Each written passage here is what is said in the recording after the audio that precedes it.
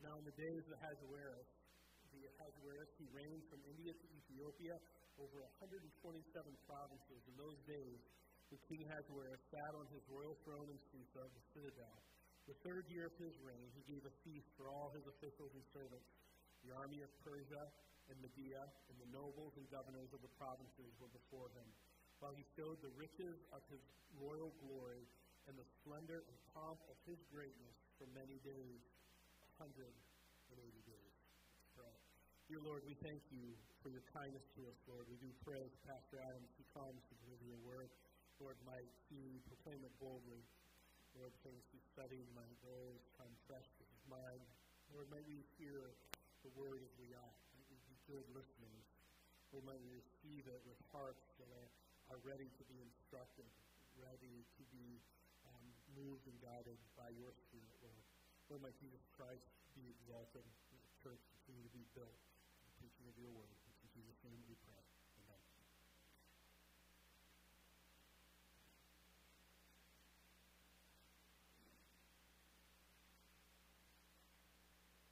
So this morning, as we continue our time going through the book of Esther,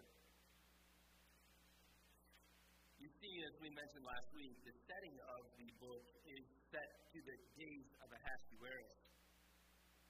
And when you're handling narrative, as we speak of storytelling, we have to handle each and every detail that the narrator is trying to highlight or foreground so that we can understand why the situation is so dire or why the situation is so blessed. And here you notice the key detail that sets up the narrative of which we are about to examine for the next few moments is what Pastor Dan just read for you in verse 1.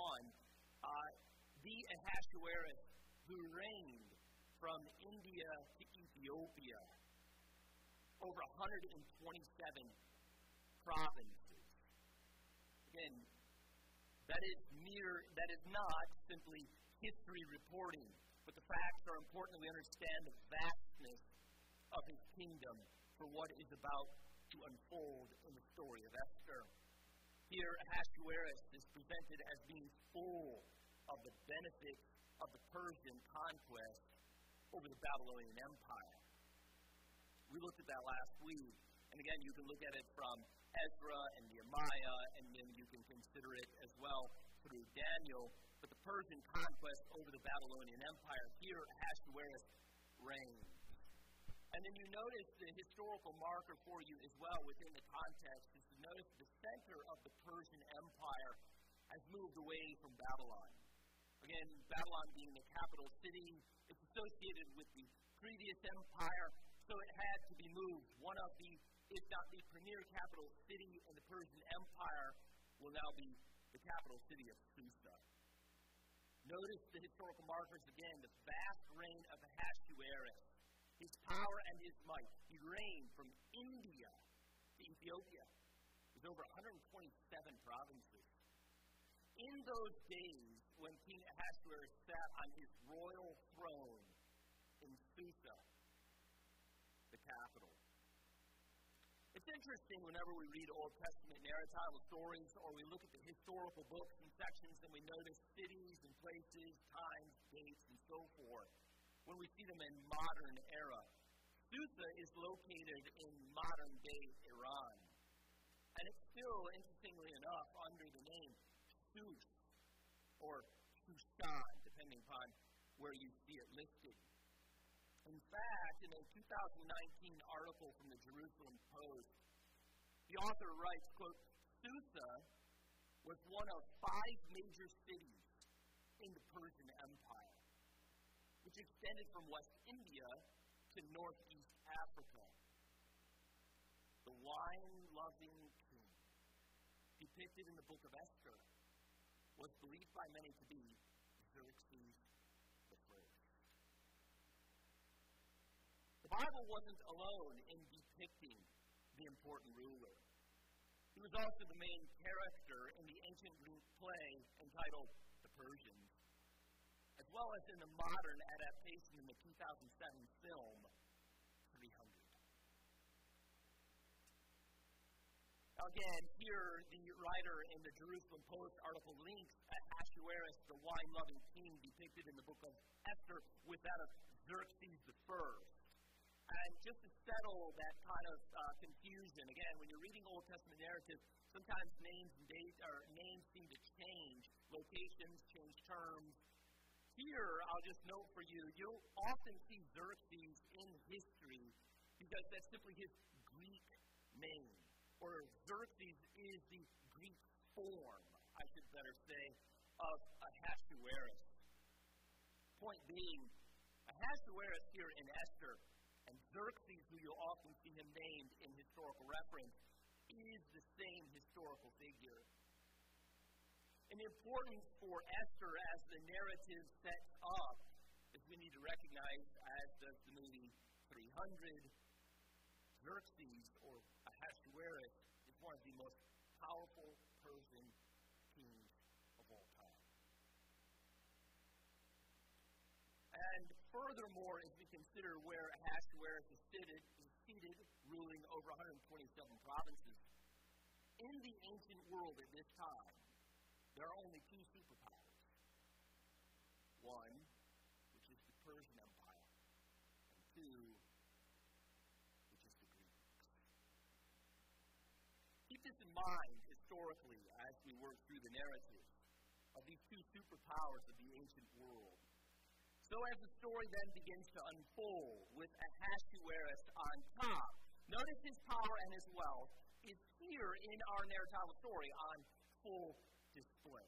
Look at verse 3, if you will. In the third year of his reign, he gave a feast for all his officials and servants, the army of Persia and Media, and the nobles and the governors, the provinces, were all before him, while he showed the riches of his royal glory and the splendor and pomp of his greatness for many days, 180 days.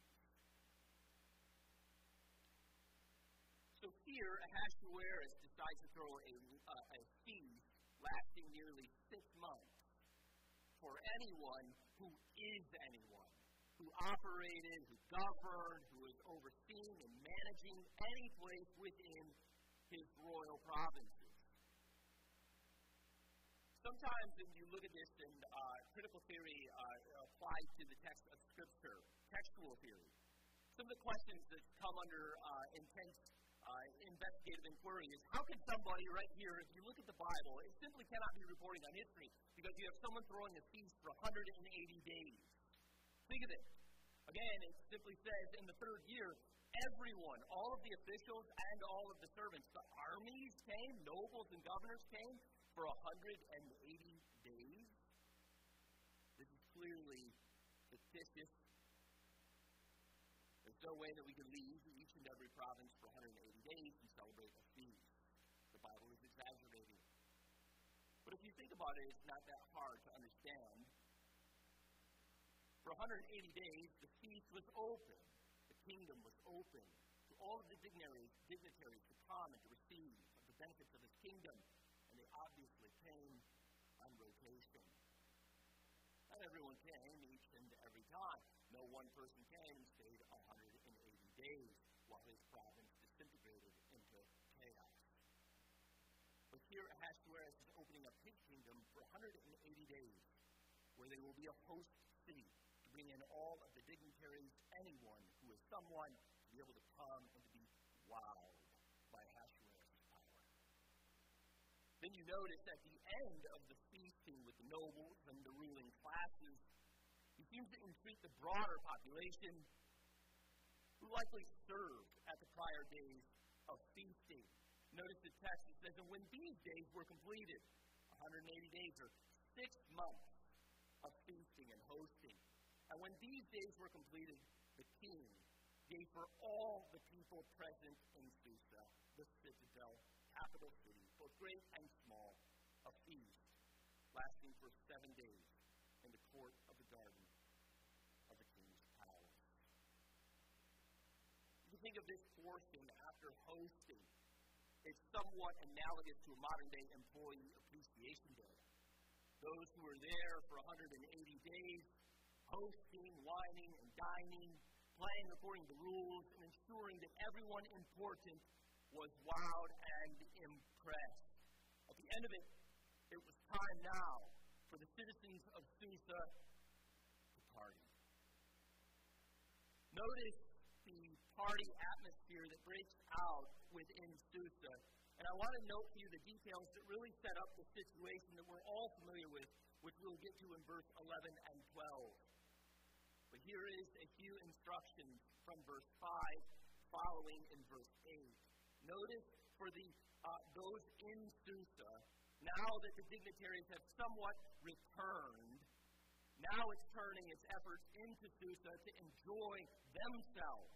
And you notice, and when these days were completed for everyone for 7 days in the court of the garden of the king's palace, there were white curtains, violet hangings, fastened with cords of fine linen, purple to silver rods, marble pillars, also couches, gold and silver on mosaic pavement. And then notice verse 7. Drinks were served in golden vessels, vessels of different kinds. And the royal wine was lavished according to the bounty of the king. And drinking was according to this edict. There is no compulsion. For the king had given orders to all the staff of his palace to do as each man desired. Quite simply, if you look at the feast and what is about to devolve in Susa, the king makes an edict for the partygoers that there is no compulsion. Essentially, if we were to translate this out, it is the king making a rule that there are no rules about the rule of drinking. It was opulence. It was turning to debauchery. Opposite of this behavior, hopefully we trust, is the presence of the Christian and their alcohol consumption. It is an important reminder to each who enjoy alcohol as a beverage to be wise in the way that they consume, that they be disciplined in their measure, that they be appropriate in their behavior. Again, the English philosopher Roger Scruton, in his little book, I Drink, Therefore I Am, he writes up what you would consider to be the absolute opposite of what is transpiring here in Susa. And he speaks of wine this way, which is perhaps a way for Christians to consider appropriate consumption. As he speaks of the aid of wine, he says wine drunk at the right time, in the right place, with the right company, is a path to meditation and a harbinger of peace. That is the direct opposite of what is taking here in no compulsory wine absorption and drinking here in person court. Again, the Christian is wise to receive of the distinctions between lawful consumption and unwise and unlawful consumption, which leads to debauchery. Now, what is the point of the feast overall in the lavishness of vessels of wine overflowing, and let every man have as much as he would desire? There is no compulsion. There are no rules on the rules of drinking. What was the broader point and instructional value? Well, it's simply this. Ahasuerus here is throwing a lavish feast to instill awe, respect, and with that, fear into the hearts of both friend and foe alike. That is such a display of wealth, power, and limitless food and freedom demonstrates that Ahasuerus is a force to be reckoned with. Why is that so important? That he presents himself with such power and pomp. What is the backdrop of the book wherein this comes to matter? That he throws a feast for 127 provinces, 180 days, and then throws a lavish feast for those who entertained within Susa. Why is it so important for him to impress upon him their power, his power, wealth, and prestige? Well, again, I noted for you at the very beginning, there are two superpowers at this point. There's the Persians and the Greeks.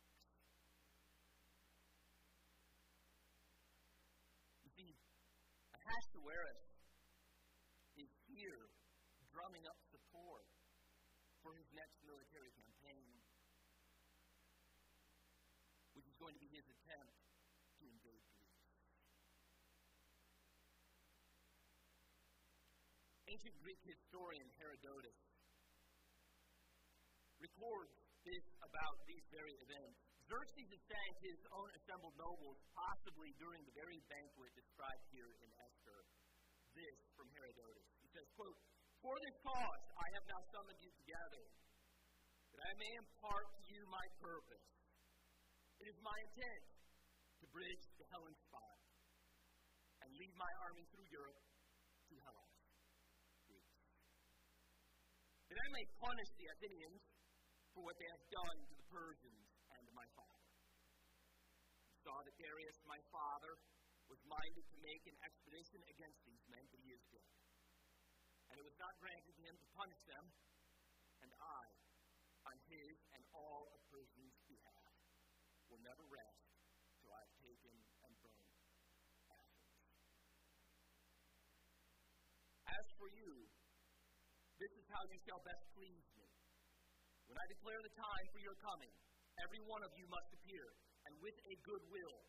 And whoever comes with his best army, best equipped, shall receive from me such gifts as are reckoned most precious among us."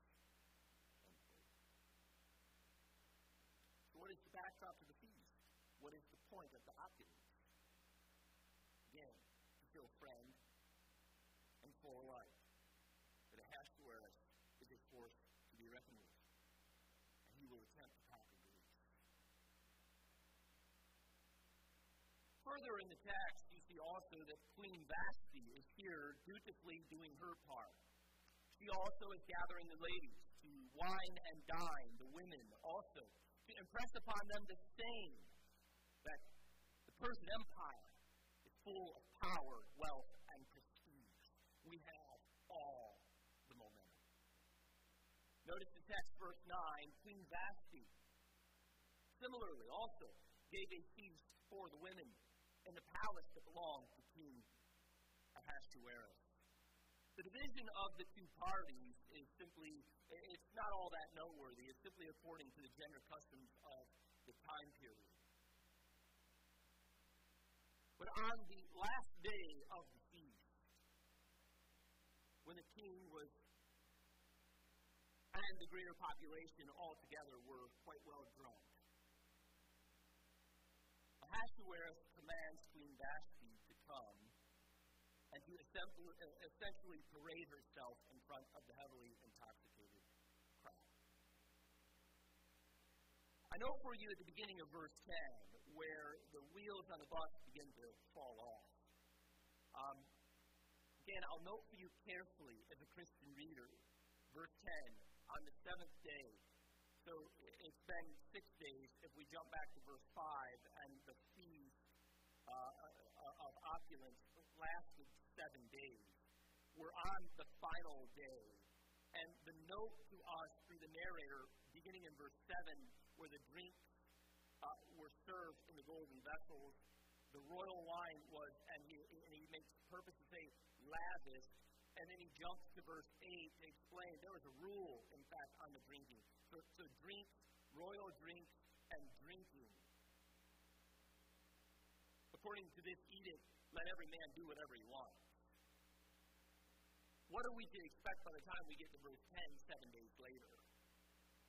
Probably what we find. the narrator links this in verse 10 when he says, on the seventh day, when the heart of the king was merry with wine.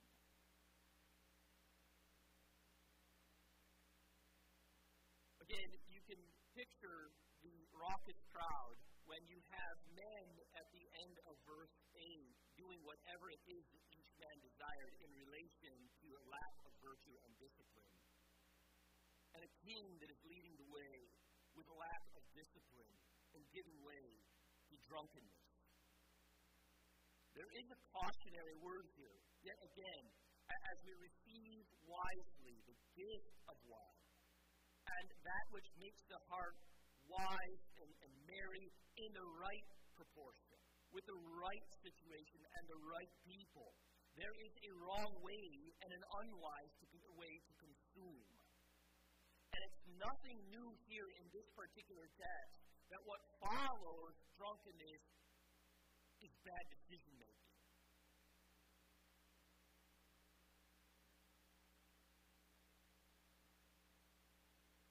We can think of the same thing with Herod. And there's a handful of times in Scripture where feasting and drunkenness leads to terrible decision making. Herod would be an analogous one in the New Testament, where he also is giving way to perversion with alcohol, loses his way, and then the young gal who parades in front of him, and then a wish is going to be granted. And do you recall the wish that was to be granted? The head of John the Baptist. And there's other places in the Old Testament text as well. Again, you look at Belshazzar when he was being about to be raided by Darius, the Median and Persian kingdom that took over here, where we have Ahasuerus reign from India to Ethiopia. That was the same situation. An opulent party that gave way to inordinate drinking, which gave way to what you can anticipate, bad decision making.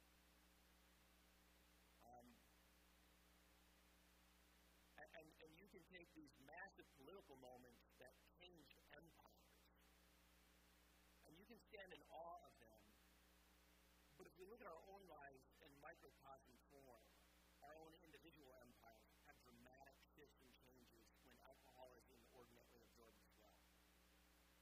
The potential for disaster is now. I just urge you, as I would to myself, to be wise and to be virtuous, to be spirit dependent, to be adult, understanding the real consequences of life next of an inordinate alcohol consumption takes place.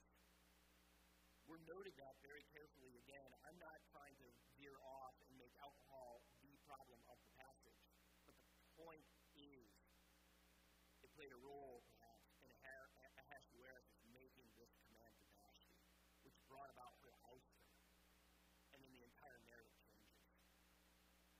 The narrator is striking the chord for us. These people are debauched. They're making bad decision upon bad decision, and it cost the empire. So notice the implication then would probably be along the lines, if we were to take the immediate implication from the merriness of wine and the commandment that then follows, that the commandment perhaps would not have been issued short of his inebriation level. You need to consume that and meditate on that. The commandment then does follow, however, because of his state of mind. And notice verse 11 what the command is. You notice in verse 10, the king commands it. He goes through the eunuchs, where they then go over to where we found out in verse 9, the ladies are gathered at a parallel feast.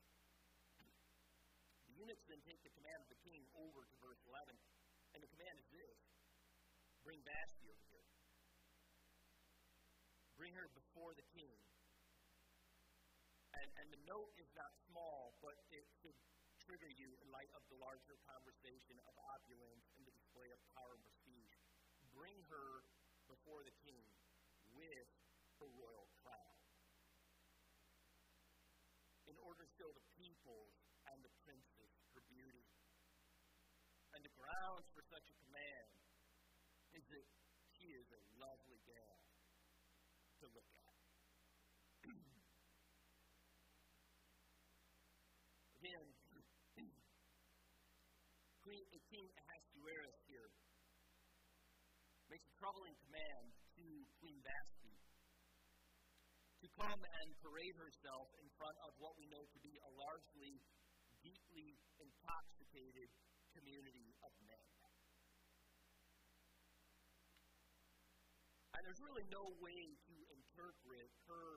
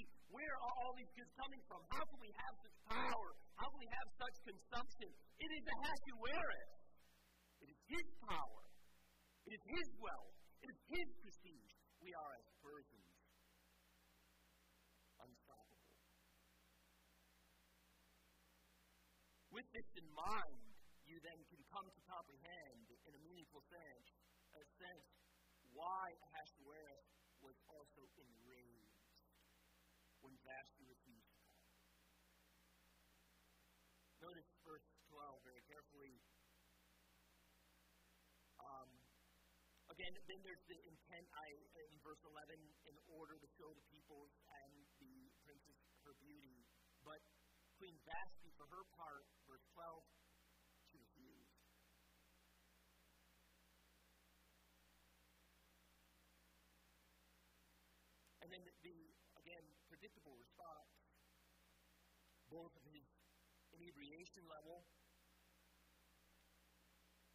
and his attempt at wining and dining the entire city of Susa. At this, the king became enraged,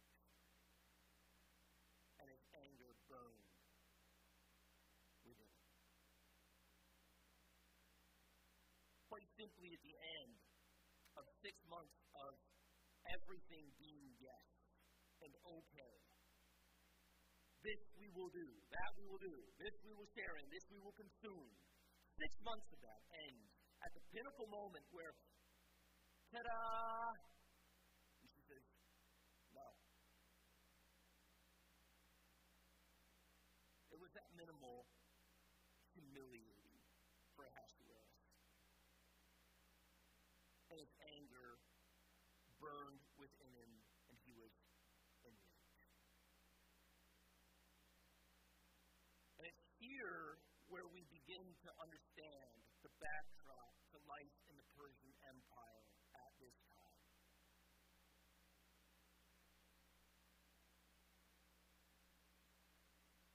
It's an empire that is on the verge of war. And now you're trying in your mind as a reader to think of yourself living in this situation, and one of the 127 provinces, perhaps you're there as a Jewish individual who had not returned, and you're in Susa. So you're observing the lavish feasting and partying, and you recognize that the empire is on the verge of war. What does that do to an empire when they're on the verge of war? It often makes it very unstable. We can look at modern war conflict in the same way. Problems abound at home when the empire is out at war. Many conflicts arise when an empire is on the verge of war. We can experience that somewhat domestically in the U.S. even over the course of a 20-year-long war in the Middle East. And then we're looking at empires that are at war right now. It is anything but a stabilizing feature of an empire when it's on the verge of war, always saber-rattling, or in war. It destabilizes the population. Life in the empire was anything but perfect, though the siege is a mirage to make them feel differently. The empire is unstable. Now you have this picture of the king who is at the top of the empire, about to make a war campaign, and he loses his mind over the fact that Vashti will not appear before him. He's humiliated. He's full of pride, and now he is going to be embittered and vindictive. He has been told no. And his temper, combined with inordinate drinking, makes life in the empire unpredictable and dangerous. We'll notice that in the next episode as we look next week. It doesn't go great for Vashti. He turns, obviously, his anger, and it burns within him, and he is gone. And then there's a long pursuit of finding her replacement, and that will lead us to episode number 2. But what it does show is immediately Ahasuerus is an unpredictable man, and he is a very dangerous man. The question to the reader is, if Vashti, his own queen, is not safe from his bitter wrath, then who is? This is the question of the citizen living in Susa and all in the Persian Empire. 2 questions that I want to end with, one of antiquity and one that is more pressing in the present moment, in the current moment. I mentioned this to you just a moment ago, but this is the question that the reader or the narrator is leaving you, the reader, to ask at this point in the narrative. End of scene. Ahasuerus is enraged. A large-scale investment has brought about his absolute embarrassment.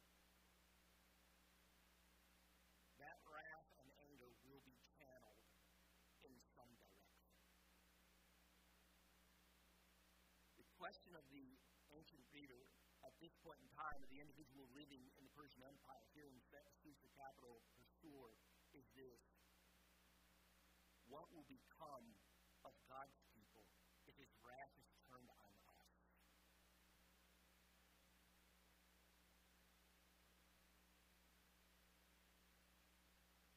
Living in an empire on the verge of war, with a man whose temper combined with his inordinate drinking makes life utterly unpredictable and dangerous. That's the question that we'll pursue within the text, because then we'll see what happens to God's people through the story of Esther. But then the question that I want to build on, just and here is our closing, is this question for you and I to ask together.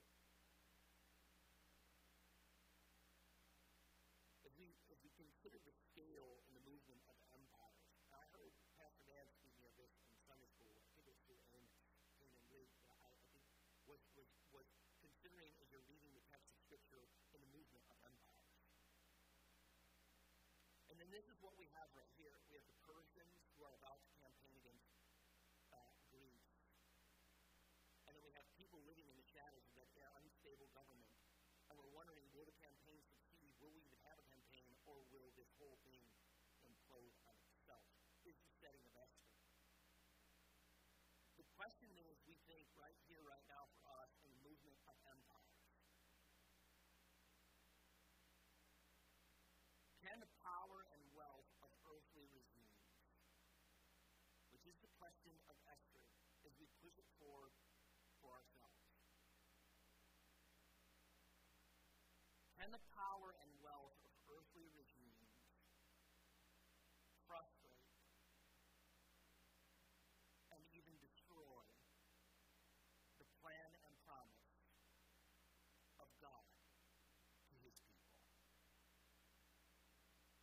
That's the question, and I think as confessional Christians, right, or believers in Christ, we would say no, but then we're often given to hysterics or worry or fear of the movement of earthly empires. If we say no, that the power and wealth of earthly empires cannot destroy or even frustrate the plan and promise of God to his people, then why do we act as though they can? Where is the Christian's confidence in the movement and conflict of empires? With rising gas prices, with inflation rates that are astronomical and impossible to wrap your mind around, with all of fear-mongering that goes on to warn you about, you just wait. And there's a click on every single thing about, you just wait. It's like, my word, what are we waiting for? Where is the peace? Where is the promise? What will we be found doing, even if war did erupt? Living in fear? Cowering? Doubting promise and deliverance? Or will we be found, no matter the providence, to be God's people in that place? People of confidence, people of hope, people of love, people of sacrifice, people of patience, people of long-suffering, people of grace. Will we be right here, doing what we were doing yesterday, when tomorrow happens? I end with this reminder. Psalm 2. Psalm 2's answer to the rage of the king, whose anger burns within him, and in whose shadow many Christians live, or today do live. Psalm 2. Therefore, you kings, be wise. Be warned, you rulers of the earth. Serve the Lord with fear and rejoice with trembling. Kiss the Son, lest he be angry with you, and you be destroyed in your way. For his wrath can flare up in a moment.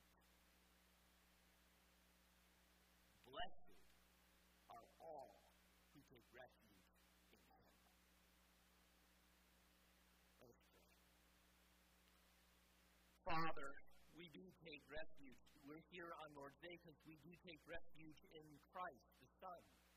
He is our King, and we hope and trust and rest in Him. Earthly regimes are turning and churning and rising and falling, living in consumption that is unsustainable, and projecting wrath and bitterness and vitriol.